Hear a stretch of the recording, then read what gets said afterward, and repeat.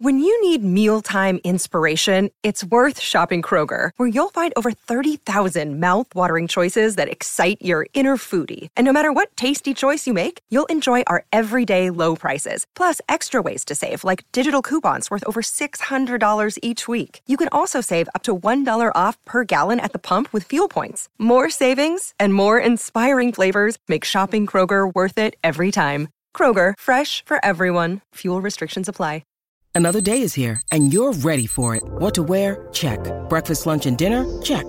Planning for what's next and how to save for it? That's where Bank of America can help. For your financial to-dos, Bank of America has experts ready to help get you closer to your goals. Get started at one of our local financial centers or 24/7 in our mobile banking app. Find a location near you at bankofamerica.com/talktous. What would you like the power to do? Mobile banking requires downloading the app and is only available for select devices. Message and data rates may apply. Bank of America N.A., member FDIC.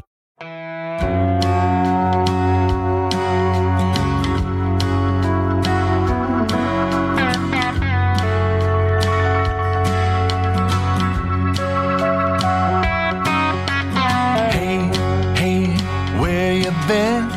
Buckeye Talk is about to begin. Hey, come on in. Welcome back to your Tuesday Buckeye Talk from Cleveland.com. Doug Lesmerises, Nathan Baird, Stephen Means. We're talking Ohio State football 5 days a week. You guys know that. We're going to talk a little bit. I'm mostly going to focus today on signing day. I will say the Tate Martell response was mixed.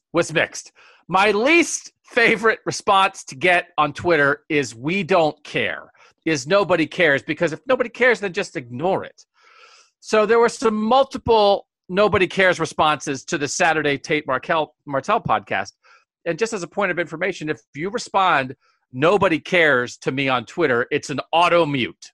Because if you don't care, then I don't care what you have to say. So I muted a couple people. I get it. It's just something different. It's just the off season. Some people seem to enjoy it. And again, the story that we wrote with the podcast was like the most popular story on Cleveland.com all weekend. So I know it's just, it gets caught up in the click cycle and the Google machine. We get it, but Tate is Tate. We're not doing Tate today. We're doing people who are going to be Buckeyes. And we're doing this signing day, which is coming Wednesday. It's the second signing day. I sort of still long for the good old days when you didn't have to try to cover signing day in December while the team you cover is getting ready for the playoff. And here in February, can you imagine, Stephen, if like right now we were gearing up for Ohio State to sign 21 players in the number 2 class in the country, and all of our focus was on that instead of it being on they signed 21 guys in December and there's like a small chance they'll add somebody else later here, or probably a decent chance. I don't know. At some point, I have to get over it. It's still fresh enough to me, Stephen, that I really did like the February signing day. I think this year it would have been so much easier to maybe just get through that week because signing day was on Wednesday, and then Nathan and I went to Indianapolis on Saturday to cover a Big Ten championship game that was at noon instead of 7, which was a blessing. But, yeah, I think it would make this signing period more interesting. Now it's just kind of – is one guy going to sign on Wednesday, and is the other guy, whenever he signs, when's that actually going to come? As it stands now, do you guys know how many of the top 100 players, according to 247 Sports, are unsigned at this point? You want to guess? Stephen, do you know, or do you want to guess? I'm going to guess it's 1 off the top of my head, and it's JT Tuimoloau. Well, you know it's actually at least 2 because there's another guy that Ohio State's in the mix. Well, yeah, Rajon Davis. Yeah, so two. Sorry about that. Nathan, what do you think? How many of you guys are left out of the top 100? Oh, I'm going to say 3. 5. Oh, wow. Number 3, JT Tuimoloau is delaying his. It's Ohio State's still right in it, but he's not going to go for a while. Number 44, LJ Johnson is a running back, crystal balled to Texas A&M. Rajon Davis, as Stephen said, number 48, he's down to USC and Ohio State, presumably. Here's a familiar name, was in the mix briefly, Stephen, number 59, Tywone Malone. Defensive tackle. He is crystal balled to Ole Miss, but he was a guy that Ohio State was certainly involved in for a little bit, weren't they? Yeah, he's a guy who he was, I think, in his top 8. I think it's always a different number. But his whole thing was he wants to play baseball and football, which a defensive tackle who's also pretty good at baseball. I don't know if you see that every day. But, yeah, he wants to play both, and I think that was part of why he's not the Buckeyes weren't in the mix anymore, which is why they went and got Talik Williams out of Virginia to pair with Mike Hall and Jack Sawyer as their defensive lineman. And then number 86, Brian Thomas Jr., he's a receiver who's crystal balled to LSU. So only 5 of the top 100. This is how important the first signing period in December is. Just to wrap again, top 100 players, and I think we covered this a little bit in December, but it's not bad to do a refresher. Ohio State has 12 top 100 players in this 2021 class, according to the 247 Sports Composite.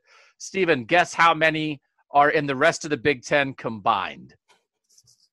Top 100 players to other Big Ten schools besides Ohio State.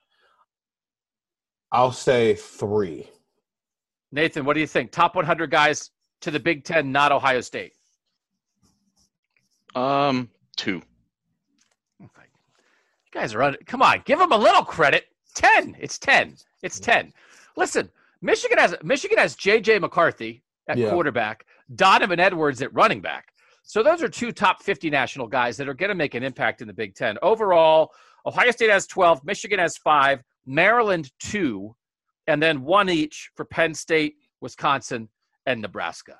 So again, that's the gap between Ohio State and everybody else, but that's still the gap between Michigan and everybody after them. Because, I mean, again, like comparatively, 5 top 100 guys is pretty good for Michigan. It's just not even half of what Ohio State is doing because Ohio State is on such a different level here. But what we really wanted to get into a little bit here as we look at 2021 for a last time, and then we look ahead a little bit to 2022, and is it 9 or 10 players, Stephen, that Ohio State already has for 2022? 10 guys. 10 guys. We thought this might be a number 1 class for Ohio State, and it's going to be Alabama again. Should we stop? I mean, it's one of those things. And Nathan, I'm going to throw in the Nathan Baird caveat off the top. Recruiting rankings, it doesn't matter. Your class is good. Whether you're actually 1 or 2 is not the end of the world. But it's fun to talk about. But how you come out in the end is what matters most. We get it. But it's fun to say, hey, can you have the number 1 class? Should we stop bothering, Stephen? Like, we spent a lot of time for a couple months talking about whether Ohio State could have the number 1 class. And here we are, getting ready to wrap this class up. And we talked about the class calculator before. Then, well, what if Ohio State adds this guy? And what if they add this guy? Alabama's got it locked up. Is Alabama just a different beast here? And that there's no point in comparing Ohio State to Alabama? Or is the 2022 Ohio State class going to be the number 1 class in the country? I don't think we need to stop it. I think the way they're going about getting it, I think, is a better formula for it to happen. I think loading up early and maybe locking in some of these key positions early, whether it's linebacker for 2022, getting your quarterback this early, getting Caleb Burton, getting Jaheim Singletary, getting some of these guys locked in early helps your case. Because now you can kind of get picky and choose some guys after, then have the recruits kind of do the work for you. And because that's what happened in 2021. They got Jack Sawyer and Kyle McCord locked in so early that they just started doing the work for them. What hurt them isn't necessarily the fact that Alabama, the train probably revved up. We knew that was going to happen. The problem is LSU fell apart as a program, and so Alabama just wouldn't cherry pick a bunch of guys from their recruiting class, which added to this. It would have been a much closer race heading into Tumalau's decision had that not happened. So I do think that Alabama's not going to have the number 1 class every year. They didn't for the last decade. Georgia had one. I think there's going to be a room where now that Ohio State's getting 5-star quarterbacks and they're consistently getting 5-star wide receivers, it adds to the fact that they're already getting 5-star defensive ends and corners. I think you're getting enough 5-stars at every position that matters where there's consistently top 50 guys at it that I think as long as they're in the race around – signing day, it's always going to be possible. And I don't know if, they've had 2 number 2 classes, but other than that, they weren't really in the race for the number 1 class. I think now that they're recruiting 5-stars at every single position and they're getting a lot of those. They have 10 guys and they had 10 guys the first week of January. Really, they had 9 guys heading into the new calendar year. If they're doing that every single year, I think they're going to be in a position to do it. And you can continuously have this conversation. So, I mean, there's, again, the correlation between great recruiting classes and success on the field is like a 1-to-1 ratio practically in college football at the moment. Alabama's recruits the best. Alabama has the best teams.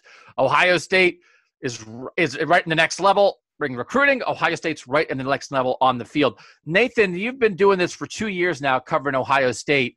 I think all this stuff is fun, and we're not actually going to stop talking about it. And yes, we get it. Winning a recruiting title in and of itself doesn't get you anything. But have you come to any conclusion of, in your opinion, in the recruiting side of things, is Alabama just a different animal? Like, is it at the point where they just sort of feel like they can do whatever they want to do, even if they don't have guys early? You know they're going to start getting a bunch of 5 stars whenever they want to start grabbing commits.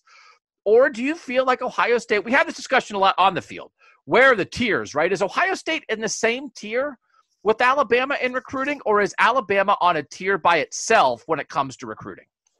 Well, I think the brand of Alabama is certainly in a tier by itself. I mean, it should be, right? I mean, imagine the way that the rest of the Big Ten looks at Ohio State is almost what I think the country looks at Alabama. Like, they're this behemoth. Their name, if Ohio State wants you as a Big Ten recruit, you really have to be turning down something special to pick Nebraska or Purdue or Michigan State usually. And the same thing applies to Alabama, even on the national level. I mean, they've done some things at a national level that no one else has done, so they've earned a little bit of this cachet. Having said that, though, I mean, you can look back at the scores. To me, it's more about like what Steve was saying. It's about having that being consistently at the top every year. There's going to be a year where maybe Alabama dips. I don't think not even just dips in terms of their performance in recruiting, but maybe it's a year where they have to take a slightly smaller class, or it's a year where they just have a late decommit or something like that. That's at the end of the day what this sometimes comes down to too. You can look back at these past scores. I know Ohio State hasn't had the number one team, but they've had plenty of years where they could have been. So it's just, I think Alabama is a little bit part of the reasons why Ohio State may eventually have the number one. And maybe we'll talk about this at the time, and maybe the people who report on Ohio State will ignore it and just blow it out of the water that they had the number one class. But it may come in a year where, for whatever reason, Alabama has to take a slightly smaller class. I think they are a different animal. I got numbers on class size that we're going to get into about Alabama and what an Alabama dip maybe would look like, because I do want to do that direct comparison. I think I'm not going to apologize for doing it before. Sometimes here, as sports journalists, you can get caught up in like, we already talked about this 4 months ago. Or like, I wrote this story 17 months ago. And it's like, listen, the people listening to this, you have lives. You don't remember what we said 4 months ago. So this is important. It was more important in December, but it's still important now. So we're going to retread a little bit, go over some of the same ground, just a bit. The point is this. Right now, Alabama in the 247 ratings, their total class, and Stephen, I know you did this before, they're at 325.46. Ohio State's at 309.64.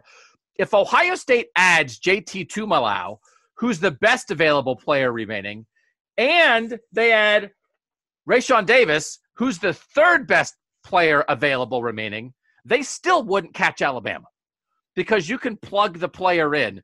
So Alabama, is at 325 and change. Ohio State's at 309 and change.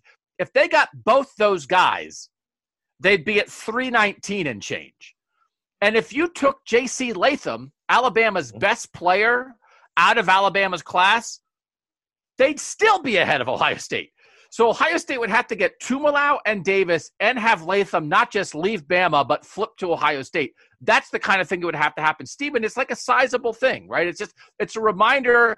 Bama's not one good player ahead of Ohio State, right? Like that Ohio State could add Tuimoloau and Davis and still be short of where Bama is right now. It's just context a little bit, which I thought maybe if they add these guys, they'd be right there. They still wouldn't be right there. Yeah, the key there is Latham. And to what this boils down, you can't lose. If you're going to beat Alabama, you can't lose guys to Alabama, which is what happened there. If you take Latham out, then it's probably a conversation, as you just mentioned. But when you lost Latham to Alabama, you helped, and to a lesser extent, Devonta Smith, the cornerback, as well. You lost two guys who should have been in your recruiting class to the team you're competing with. That doesn't help your chances. I like this discussion, though, and I hope this doesn't frustrate anybody listening to this. Because this, to me, this is a discussion of, okay, we're talking about the people who do it best, and can Ohio State compete with the very best people who do it? And the answer is, yeah, Ohio State can compete with them. Can they get over the top against them is the thing. And I think the chase is fascinating. And I think we'll keep talking about the chase. But again, this is a discussion like no other podcast in the country could have this discussion of can Ohio State, maybe Georgia, because actually Clemson's not really the same level in straight recruiting here. Maybe Georgia. But we'll talk about what would an Alabama dip look like, and what would it look like for Ohio State from a numbers standpoint to be able to maybe get past Alabama one of these years. We're get into the weeds a little bit again on these numbers, previewing the Wednesday second national signing period. We'll take a quick break and be right back on Buckeye Talk.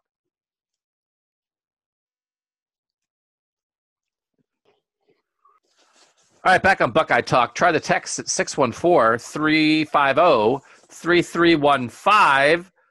So here's the thing. Bama, there's a couple things here. Class size matters, right? Size matters in this, and Bama always goes big. And so, Nathan, you were talking about what would ever happen if Bama dipped. There was a time, I don't know, felt like it was more of a big deal 5-7 years ago. Oversigning.com, I think, was the website. I think I talked and wrote a lot about oversigning and what SEC schools did. Would Ohio State ever range into that? What does it do to kids if you do that to them?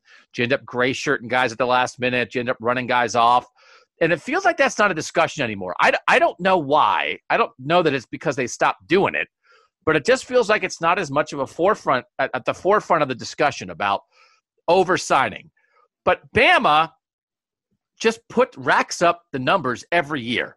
So let me run through, talk about, if you ever had a year where Bama didn't have as many guys. This is Bama's back to 2009, the number of recruits they had each year. So starting with the 2021 class, 26, 25, 27, 22, 29, 25, 24, 26, 26, 26, 25, 25, 27. So they only had 1 year where they dipped it all, like to 22. That was in the 2018 class, and they were 5th that year. That was the year they dipped. But they've only had one of those, where like 22 is kind of like the number that Ohio State actually more comes in about. It is their average over the last 5 years. I sent a text last week as I was looking at the 2022 or what this current roster might mean for 2022, and 22 has been the average for the past 5 years. So even like this year, Ohio State's at 21 total recruits. Bama's at 26 total recruits. Bama is still ahead of Ohio State in the average star ranking. So sometimes Ohio State has won, I think, the average star ranking per player. They just haven't won the total class thing.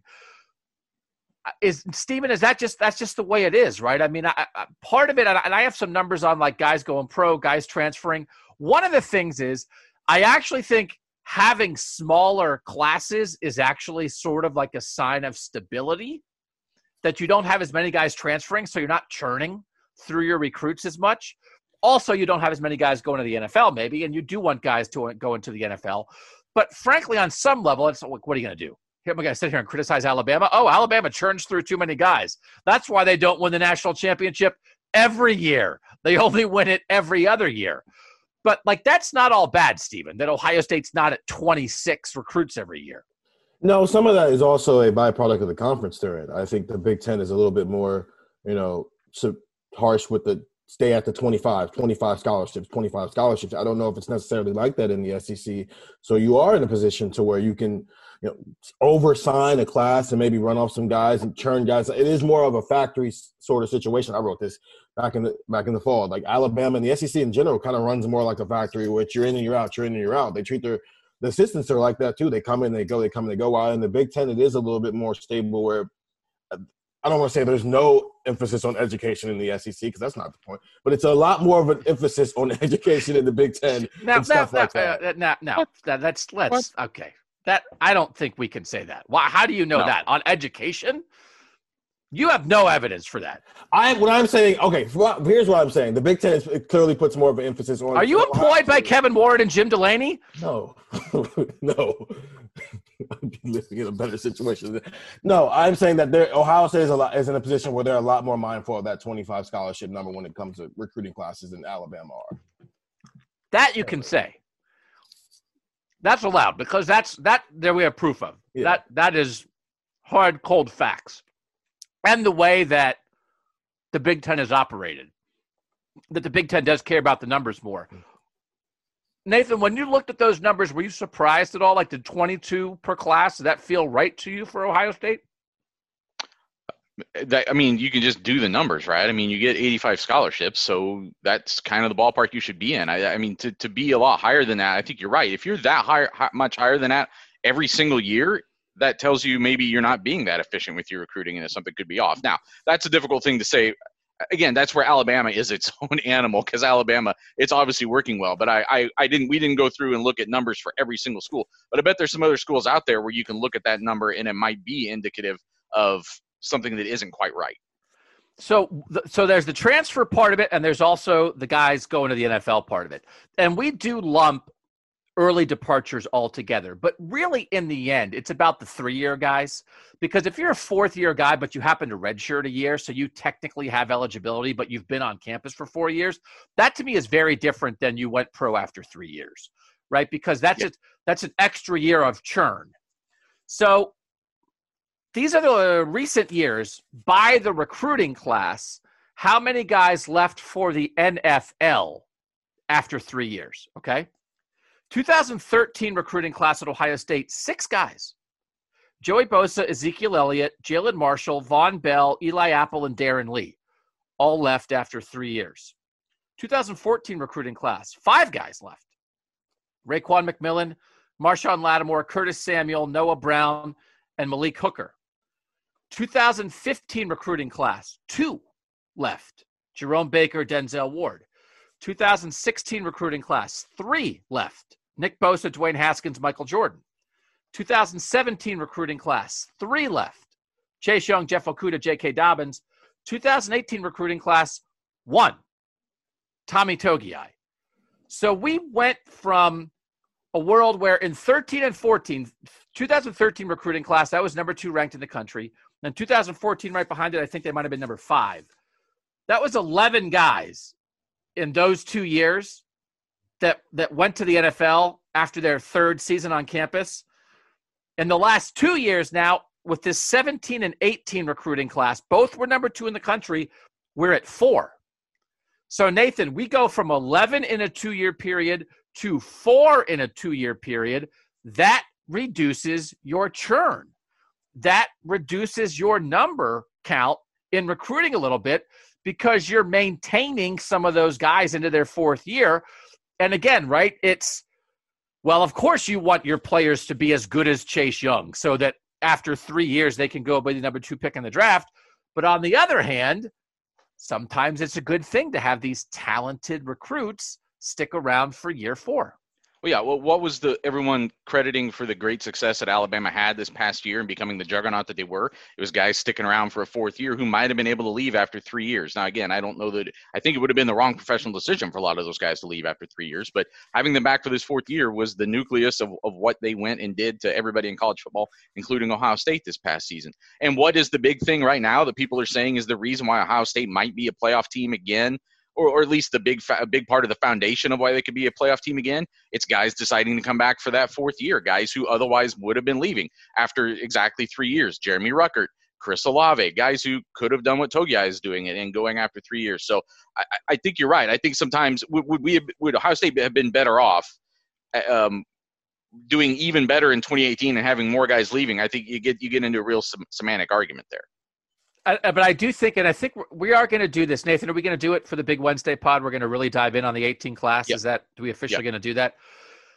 It's a balance, right? And I do think part of what happened to Alabama last year fed into Alabama this year because they had a couple things go not exactly, I think, as a team, but also for a couple individual guys. Didn't go exactly 100%, so then they stayed, which made them better the next year. That would be quite a thing as we think about this Ohio State group, that they got to the national title game. Bama didn't make the playoff last year, right? So that if Bama's 2019 fed their 2020, they had to miss the playoff for the first time for that to feed. If Ohio State's 2020 feeds their 2021, they still made the national championship game, right? It's a very kind of interesting dynamic here, but it also feeds into recruiting numbers, Stephen. But I mean, everyone's talking about that Alabama comparison. But, you know, it's not like Ohio State had to suffer a down year for this thing that people are making the comparison about to happen. Yeah, it's kind of that combination of with Alabama. If Alabama had made the national championship game last year, and this is more hypothetical than anything, and lost to LSU, how many of those guys would have come back? Given that circumstance of the extra motivation is people think Alabama is on a downswing, and that's not the case here. We're here to show you that it's not going to downswing. Devontae Smith and Najee Harris and Alex Leatherwood especially, they probably would have been top 100 draft picks even if they weren't first rounders with this Ohio State group.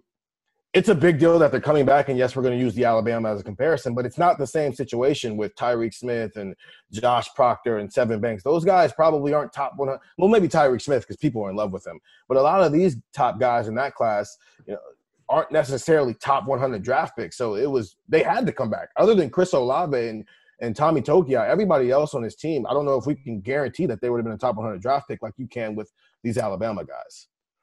And that now that they're hoping that by coming back another year, they will be a top 100 draft pick a year from now. And I think guys like Nicholas Petit-Frere, for instance, very well could be exactly what happens to him.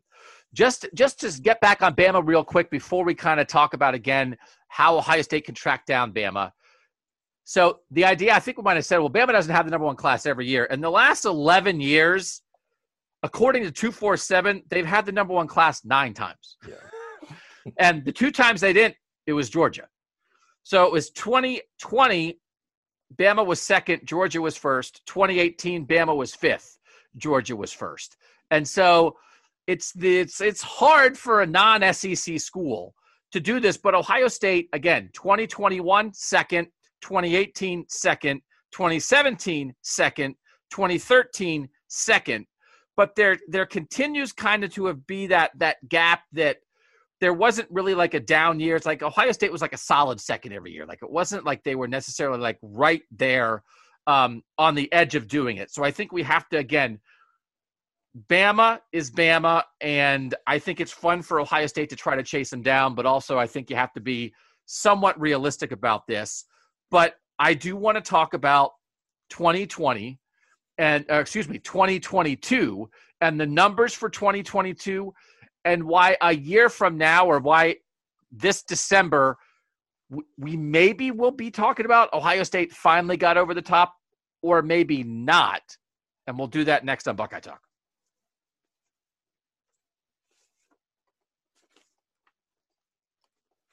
All right, so as we get ready for the final part of National Signing Day on Wednesday, let's just reset what Ohio State fans need to know about Stephen. I want to make sure it's right.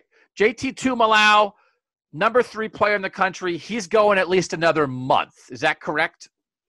More than that, he won't sign until April, which is not a surprise to anybody. I think of all the guys who keep saying, I want to take visits before I commit and then end up committing 2 or 3 weeks later, he's the one guy who really wants to take visits. And it's because it's down to Alabama and Ohio State. And he's been on Bama's campus and he's never been to Columbus. And if the dead period turns into a quiet period, the way that Pete Thamel reported, and that happens and he's able to do that, I wouldn't be surprised if his decision maybe came 48 hours after he got a chance to get on Ohio State's campus in April. All right. Give people a 2-minute explanation of what you just are talking about for the people who are listening to this and don't exactly know what you mean by dead period and quiet period and what the news is on that. So dead period is what we've been in for the past year. It went longer than normal because of the pandemic. And basically, coaches are not allowed to have in-person contact with players. They can't host visits. They can't, go take in-home visits. They can't host these day camps or do any of the stuff that we usually see in the early parts of the summer. And then usually what they'll do with the spring game when they have all these recruits in. That's why there were no recruits at games this year, which is also why you saw a lot of recruits just kind of adopt their own thing where recruits can come to a campus. They just can't talk to the coaches. So if they just happen, like what Rajon Davis did last weekend, where he just came onto the campus and walked around and saw everything he needed to see except go inside the Woody because he can't do that. Or what Bennett Christian did in the 2022 class where he came up to Ohio State and walked around the campus on his own. Or the Buckeye Bass, stuff like that recruits can do. They just can't talk to the coaches in person. You can't do an official visit. You can do an unofficial visit. Yeah. Which is like a huge difference. Yeah. Unofficial visits, you're paying for. Official visits, the program is paying for, which for some of these families, they need those official visits to be able to do this. So they can they do an official visit? They just can't meet with the coaches, or is it as part of the dead period that you can't pay for the visit either? They can't unofficial visit. They can do it. It's a sort of unofficial visit because the whole point of an unofficial visit is the fact that it's an official visit that the program didn't pay for, and it's not really that either. It's just, can schools pay for visits right now? No. They cannot do that. So they can't pay for it, and they can't talk to you. Nope. Okay, so that's a big deal. Okay. Correct. With the quiet period, you can have it's some of the same rules as the dead period, but the coaches can interact with you in person. But it has to be on campus. So that means if Rajon Davis would have came in April and it's a quiet period now, he can go talk with Al Washington. He can go talk with Ryan Day and Coach Mick. He can go talk to these guys instead of just walking around aimlessly seeing what Columbus is about. That's a big difference there because I'm pretty sure they can take officials then, basically, which is what most of these kids need is somebody else to be able to pay for them to come to this campus. So that's a big deal for a guy like JT Tuimoloau to be able to do. So you think it ups the possibility of JT Tuimoloau coming to Ohio State if this actually happens, that something would happen that would allow him to come on campus and talk to people? I think the longer he prolongs this with the intention of because I need to get on Ohio State's campus, the better for Ohio State. Okay, that is a good thing. Okay, so numbers, and then Rajon Davis is announcing on Wednesday, correct, and it's down to USC and Ohio State. Basically, yeah. But he's from LA, and it feels like the momentum is towards USC. He's from LA. He goes to Mater Dei, which is the same high school as 2022 number one cornerback Damani Jackson. And I'm pretty sure Damani's probably in his ear every day at practice talking about staying home and going to USC. The fact, so, I mean, we've talked a lot about the fact that everybody's been raiding California, and it's like USC woke up a little bit here in this recruiting cycle, and it's going to change the game for a lot of people because, again, I mean, Bama, Ohio State, Clemson, Oklahoma, I mean, people have been raiding the West Coast because USC's been asleep at the wheel, so that is a thing to watch. Does Ohio State start spending a little less time on some West Coast guys if it feels like, USC's competent again? That would be a factor for Ohio State. So let's look at the 2022 class and see where we might be talking about this class a year from now.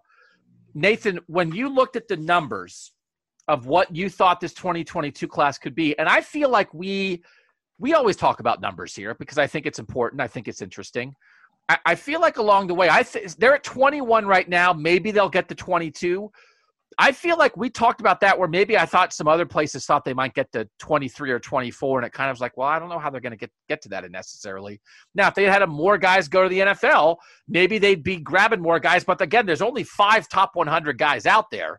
So if Jeremy Ruckert had gone pro, or Nicholas Petit-Frere, or Thayer Munford, or Chris Olave had gone pro, they'd have more space, but I'm not exactly sure who'd they be grabbing right now either, right? That it's like, that also is not – that's why this calendar has to get fixed at some point. It's like, hey, Chris Olave left. Let's grab the number 400 player in the country. That's not how you do it. Like, you need to have a better sense of how this stuff lines up. And the fact that you are signing a class before your guys make their NFL declarations just makes no sense.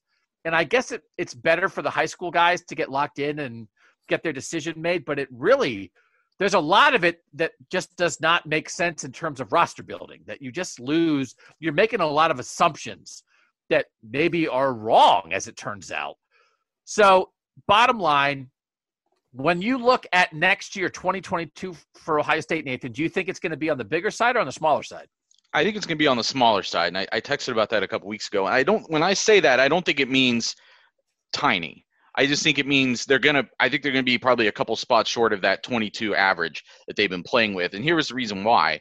Only 12 scholarship seniors come off the books in 2021 because there's 4 guys who are technically going to be considered scholarship seniors this year who are the guys who are the holdovers who don't count against the 85. So Ohio State's going to be playing over the 85 limit all season this year. So those 16 guys, only 4 of them count, so that's only 12 scholarships coming off the books. And then you're probably going to factor in some attrition, right? You're going to factor in some transfers. You're going to factor in some early departure guys. But when I looked at the list of early departure guys, there weren't – I mean, Garrett Wilson, Zach Harrison. I'm trying to think of who else was NPF. Like an obvious one. Yeah, NPF. Yeah. But those are the 3 that I had that jumped out. Yeah. And then you talk yourself into like, well, if Harry Miller really came back and had an awesome season, maybe somebody like that, we'd be talking about him kind of the way we were talking about MPF almost going into last season. So maybe it gets up to 4 guys. I don't know. But then you're also still looking at a period coming up where they're trying to still sign guys for this class that's coming in. You're talking about there are positions where they wouldn't mind a transfer coming in. So I think some of those numbers wash out a little bit. So it makes me think that it could be on the smaller side. And kind of the example that I put out, and not to jump ahead too much, but could this be a kind of supercharged version of the 2019 class where it's a little bit on the smaller side, but with a higher like star average, so that you don't really consider it a dip in any way. It's just that they took less people that year. So really, that is quite a thing. If you talk about 12 seniors, 3 or 4 NFL guys, that's 15 or 16, and then attrition, right? Now, we know it happens, but they don't usually have 8 guys transfer. Stephen, that would lead us to believe that potentially there's going to be quite a race for this class. If they maybe aren't going to get to more than 20, which I think as we stand now, if you have 12 seniors, 3 NFL guys, that's 15. So you have to find 5 other spots somewhere else to get to 20, and they already have 10.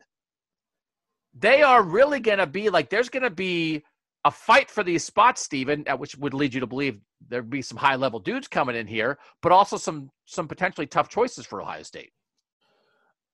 I think that's an option, but I also think that transition year recruiting class is something to keep an eye on with some of those guys where they'll be in year 3 and they'll have an idea of whether or not they're going to be able to carve out a role for themselves or not. Because, I mean, there's only 4 top 100 guys in that class, and all 4 of those guys have roles: Garrett Wilson, Zach Harrison, Harry Miller, and Jamison Williams. And then outside of that, no one else – Ronnie Hickman flashed this year, and we know Kate Stover is going to be a tight end. But after that, there's not anybody on that list who's really carved out a role for themselves. And so I think there is – this is kind of a – going in, they're going to be – a lot of those guys are going to be fourth-year guys by the time that 2022 class gets here. So I wouldn't be surprised if that transition year where it was already low on high-quality talent and low as far as the numbers were concerned, I wouldn't be surprised if there was a lot of attrition coming from that class to kind of offset that as well.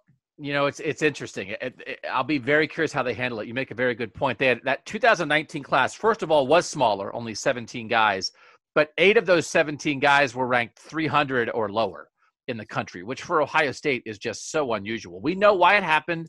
We know they got a lot of Ohio guys, especially on the offensive line. They got a lot of lower rated guys, but that is a very good point, Stephen, that like, Nathan, this is where like, whatever, the cliche meets the road. This is like business time that I don't love this part of it. I don't. That if you're invited to come be a Buckeye and it's like they wanted you here and it's like, then it's like, hey, we can get somebody better than you, but you've worked hard and you've done everything right.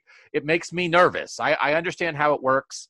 And you can't just boot the guy out, but like you can sort of really encourage somebody to go. I think, again, Ohio State has been good about this. I do not think Ohio State traffics in the world of just running guys off. I don't want to put the cart before the horse and say like, oh, they're going to have to do that. But Stephen makes an interesting point, Nathan, that was a transitional class. They wound up with a bunch of guys who would probably in a normal year would not get scholarships to Ohio State. So then what do you do, Nathan? Like, what do you do?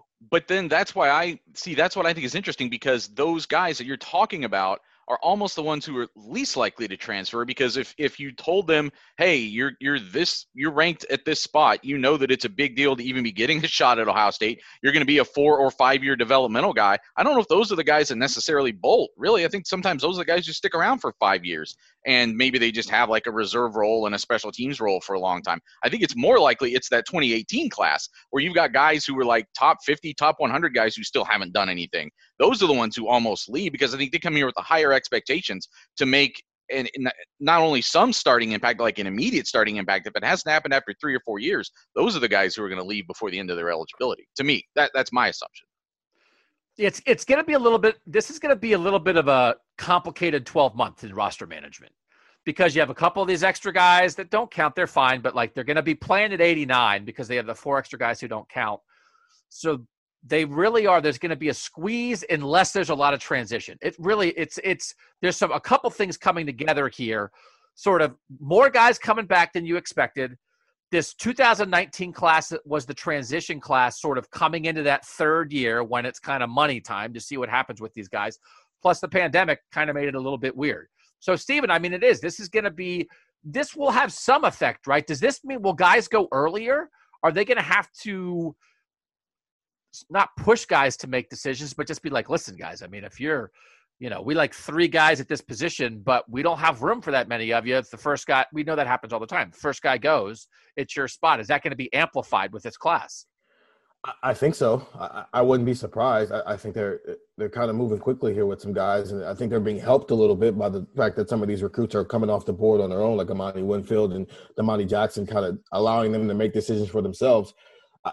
I won't be surprised if we get to June and this class is at 17. I mean, just given how the last 2 cycles have worked, but which is probably going to help them as far as with some of this attrition. Some of these guys who are on the roster already can kind of see how things are playing out within the recruiting and see, okay, how do I fit into some of this? Because you took 2 running backs in that 2019 class, but you also took 2 running backs in 2021.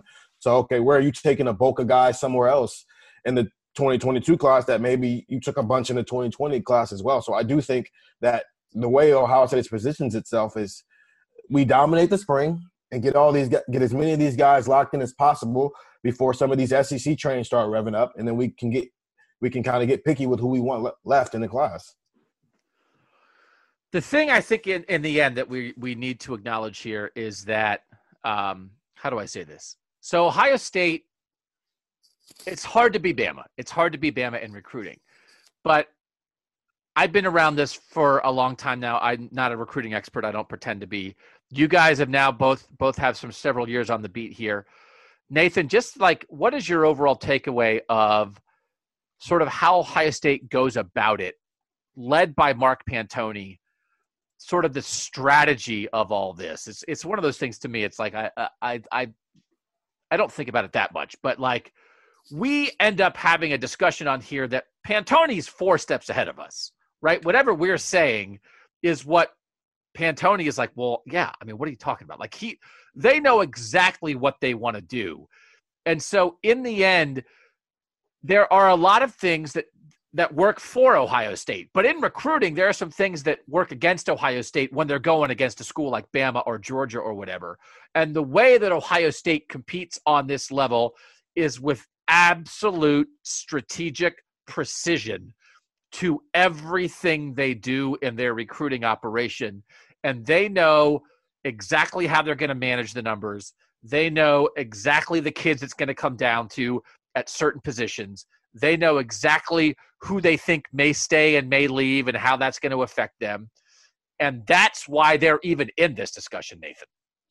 Yeah, I mean, I can't imagine arguing that Ohio State isn't doing this the right way, really. You can go back to 2017, the year they finished second. They had a higher average star rating than the team that finished first. Same thing in 2018. 2021, you're talking about this big gap that they have with Alabama, where even if they got these other great recruits, they still wouldn't close that gap.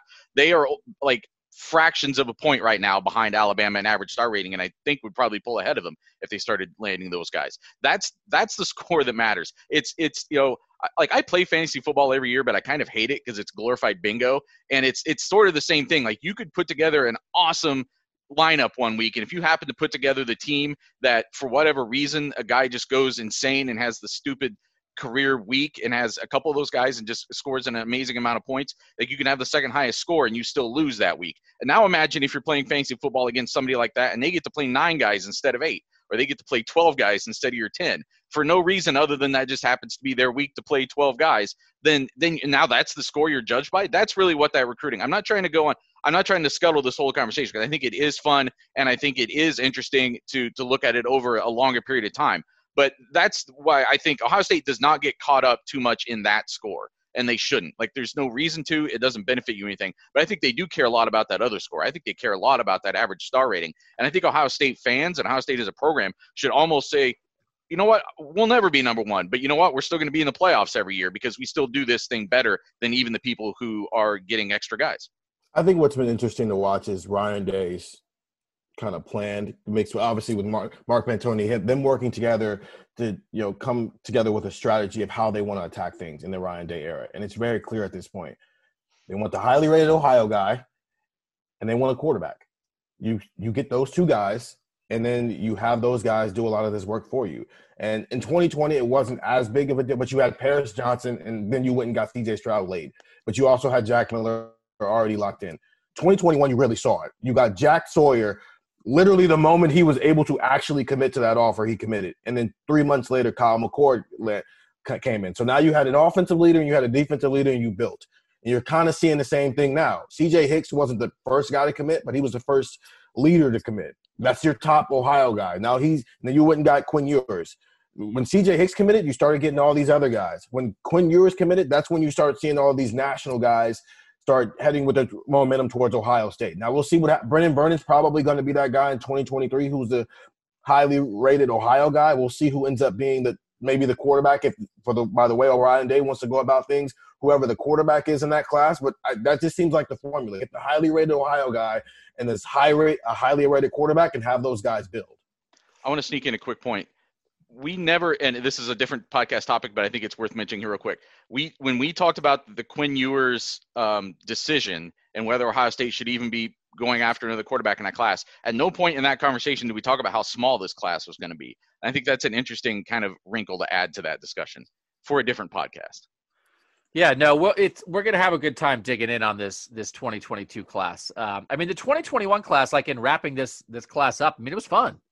It was a great. Trayvon Henderson and Kyle McCord and that Emeka Egbuka, joined it late and all this stuff. This was a really interesting class to monitor.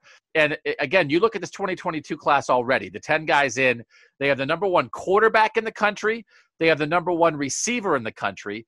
They have the number 2 and 3 outside linebackers. They have the number 5 corner. And then Deshaun McCullough, who's going to play linebacker here, he's the number 6 athlete. So they have 6 guys in the top 54 already. They have the number 1 receiver and the number 1 quarterback and 2 of the 3 best outside linebackers. So, it's like, oh, could they be number 1? It's like, well, what do you want them to do? If they have the number 1 player at every position, could they have the number 1 class? I guess so. So that's what we will monitor. But it may come down to, again, sort of I think what we're saying here is, in the end, it's fun to have the number 1 class.